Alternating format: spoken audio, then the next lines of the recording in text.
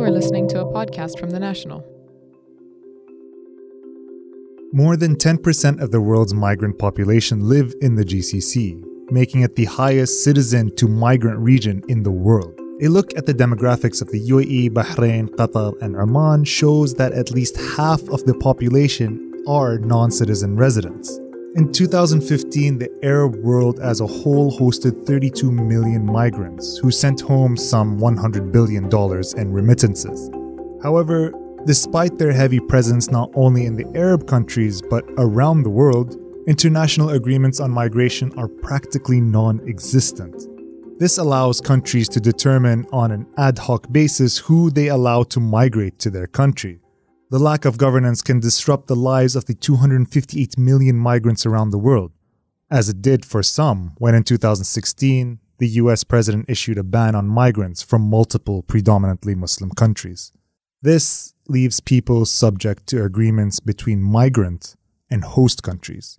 To remedy that, the UN has drafted a non-legally binding agreement that will help protect and create a framework for those who want to migrate.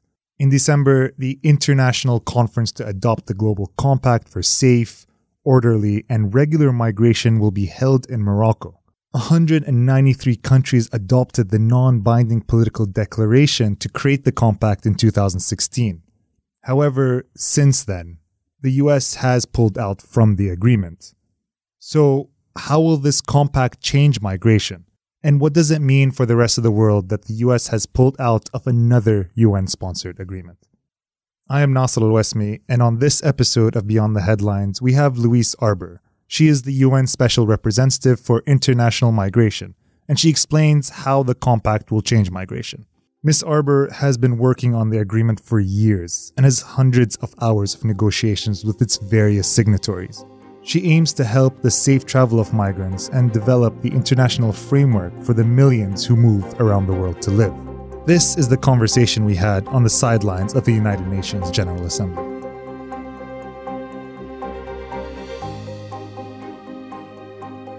Over the last couple of weeks, the people I've spoken to, the IOM, other representatives of countries, talk about the Global Compact for Migration with a sense of anticipation, with a sense of welcoming that finally the UN will start honing in on specific issues. Now, I want to hear from you specifically. How has the journey been, and how strong do you think the compact is today? First of all, we're on the way to Marrakesh. So the text of the Global Compact has been agreed upon. And when we get to Morocco in December, I think you'll be able to measure there in a very palpable way the amount of energy that there is behind what is actually a very big project in international cooperation. And frankly, in this day and age, if you look at the political climate in many countries surrounding the issue of migration, if you just look at the state of multilateralism generally, not just on this difficult topic, this is already a success story. It's not self-implementing, it's very ambitious in parts. Some of the initiatives will be very long-term, like reducing the drivers of forced displacement. This embraces all the conflict prevention agenda, the development agenda. Other things, I think, will be able to pretty quickly have some low-hanging fruits on some initiatives. So I think there's every reason to be very optimistic that this is a major step, not the end of the road, but a huge step forward in the management of human mobility. Ms. Arbour, it seems to me that you've been swimming upstream, especially in this environment. You said it yourself, multilateralism is at what it's at. We heard some representatives of their countries talk about how they're trying to protect their sovereignty. This compact is predicated on countries working together. I know that it won't come overnight when we go to December and the compact is actually signed, but what do you hope to see 5-10 years down the line? At any time, it's difficult, I think. I don't have a crystal ball to project into the future. There's a difference between what I would hope to see and what I can rationally say I think we can anticipate. I'll tell you what I would like to see. 10 years, let's take a 10-year mark, I think we're going to have to tackle, in a sense, an expansion of the legal protection that is currently, I want to say enjoyed, it's not enjoyed, but provided to refugees, which is based on the profound idea that some people are forcibly displaced. I think that in 10 years' time, we're going to have to recognize that it's not just people fleeing persecution that should be entitled to international protection, but many others, including maybe the next kind of group that's pretty obvious is what are sometimes called climate migrants. People who can no longer make a living, have no capacity to live where they currently reside because of the profound change in their environment. Not to recognize almost a legally grounded entitlement to international support and protection, I think would be very short-sighted. We are not there today, but I would hope that we're on the road to going there. And maybe the second observation is, maybe not in 10 years, but over the next, say, 20, 30 years, the demographics tell us that we're going to have to do a lot better than we are doing today in a more equitable arrangement for people to share space on this planet. Whether we do it, and I hope we're not going to do it through conflict. We have the equipment to do it through arrangements like the Global Compact. Clearly, that's what we need to favor. In your talk, you said that the compact isn't necessarily to increase migration or hamper it.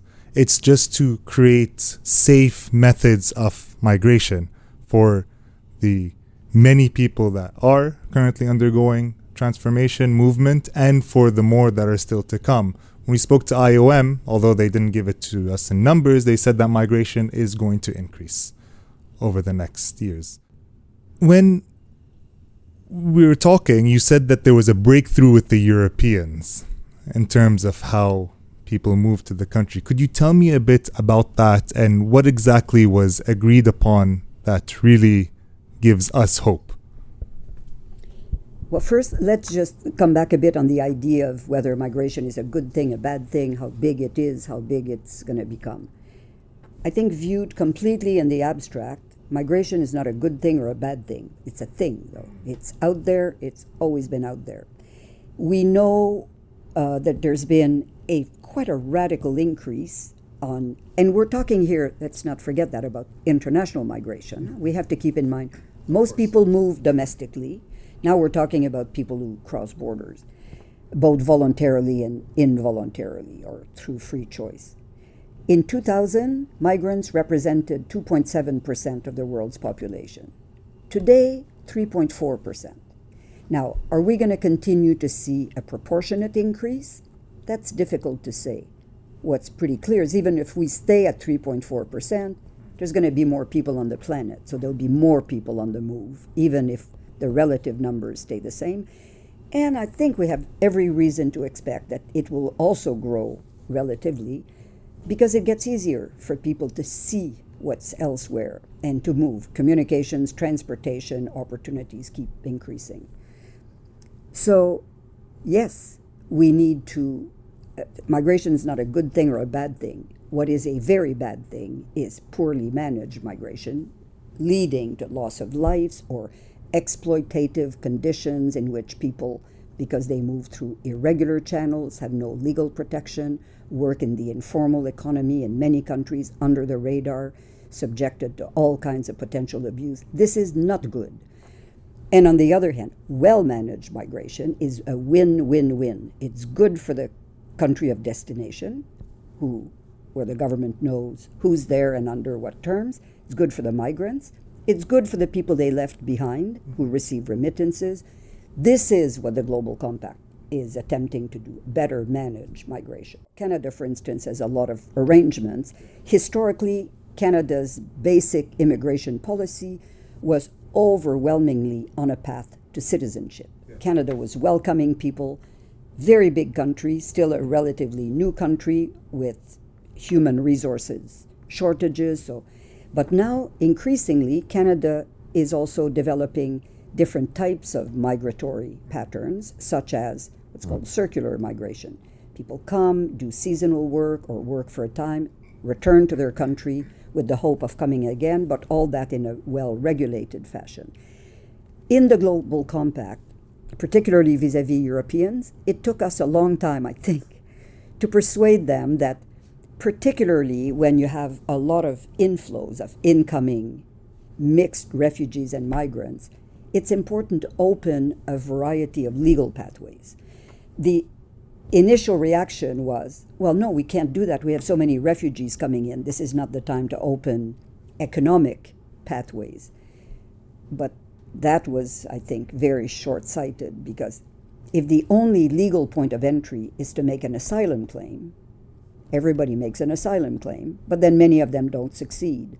While in fact, if they had been given a 2-year work permit, they might have worked for 2 years, go back home, return eventually, all that in an orderly fashion. These are the kinds of ideas that the Compact is promoting. So, as you said, and I've been thinking about it a lot this week, it seemed that for many countries, migration was binary. Asylum seeker or for professional, there was nothing in between, whereas there is a lot to gain. And this is what I find interesting, is that in an increasingly globalized world, and excuse the term because it's very general, but we need to address problems in the same manner that our world is shaping up to be, to accept people from other parts of the world, to do work for a little bit, and then go home. Now, how does that change if you do actually open up the avenues for circular migration, to legitimize it, to create opportunities in the informal economy? If you are finally able to convince countries to sign up for that, how does it change migration? Are a lot of migrants just actually want to go home because there seems to be this prevailing thought that they're coming to our country and they never want to leave? Yeah, actually, there's this one of the many misperceptions about migration. There's an entire mythology out there about migration. The first thing to recognize is that migrants come in a huge variety of circumstances.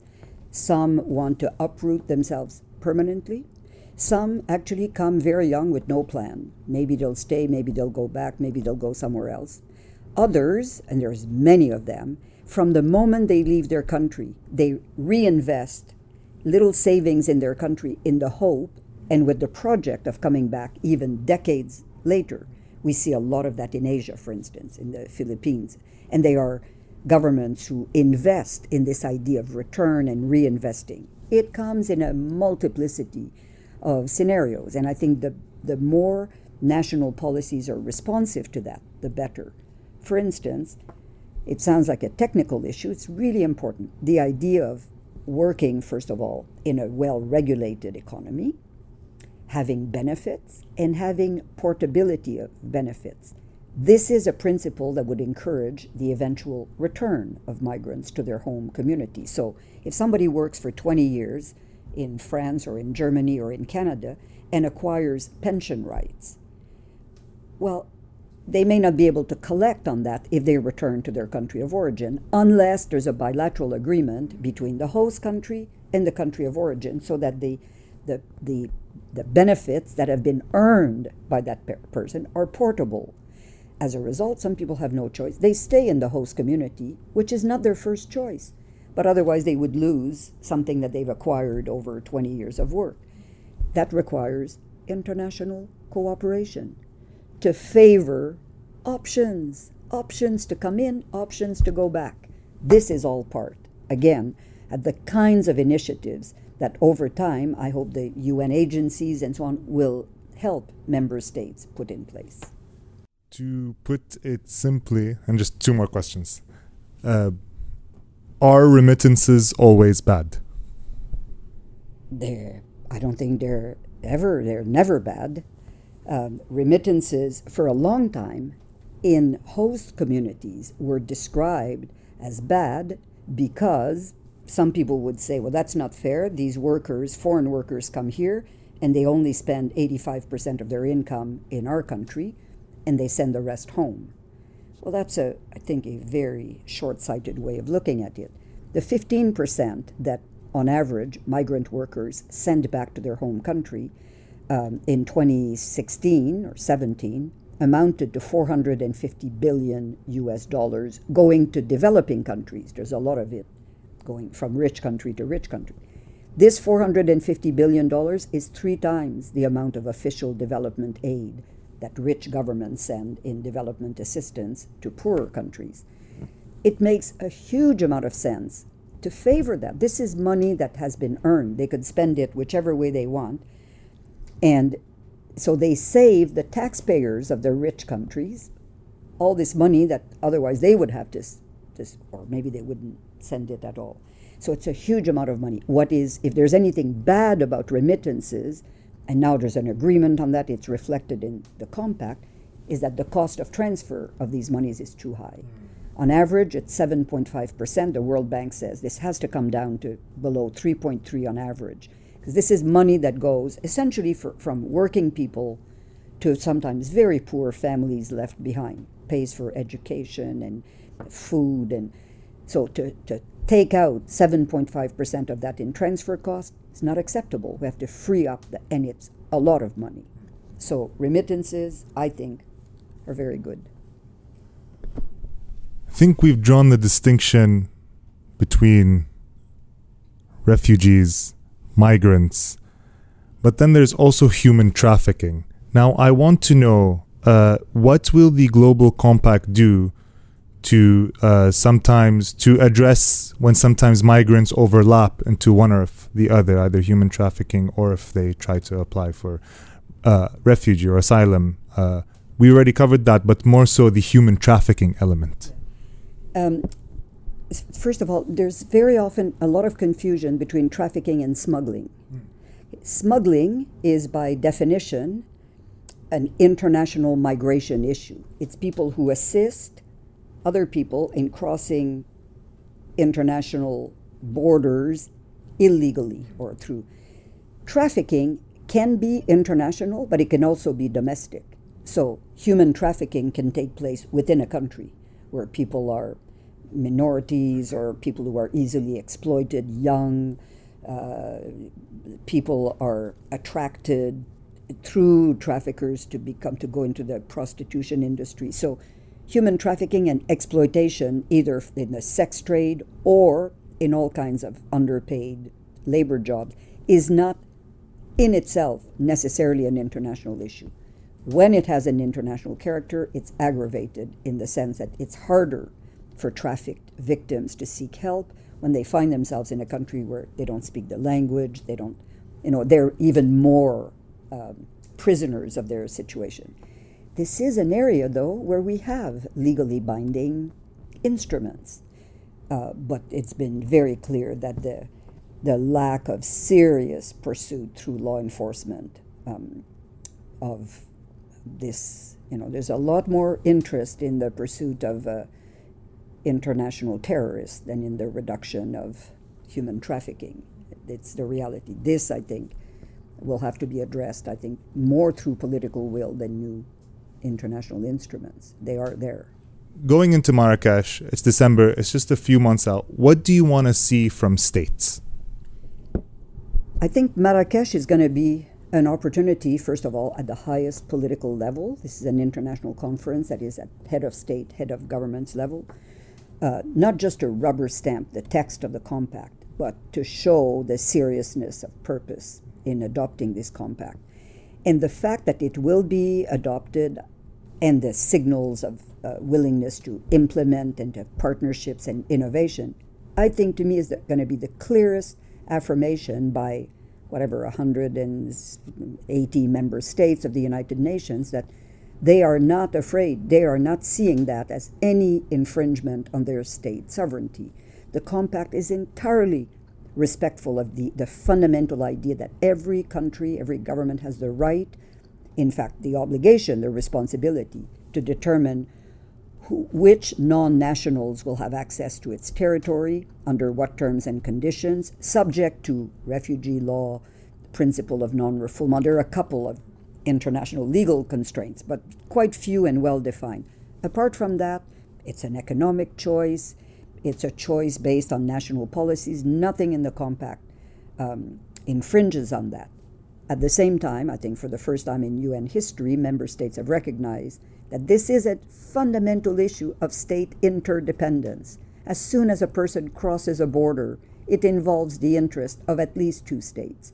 And in today's reality, with lots of countries of transit, it involves the interest of many states. So the compact, to me, that's very clear in it, is entirely anchored in state sovereignty, but with the recognition of state interdependence and therefore the need for better state cooperation. That's very much at the heart of this instrument.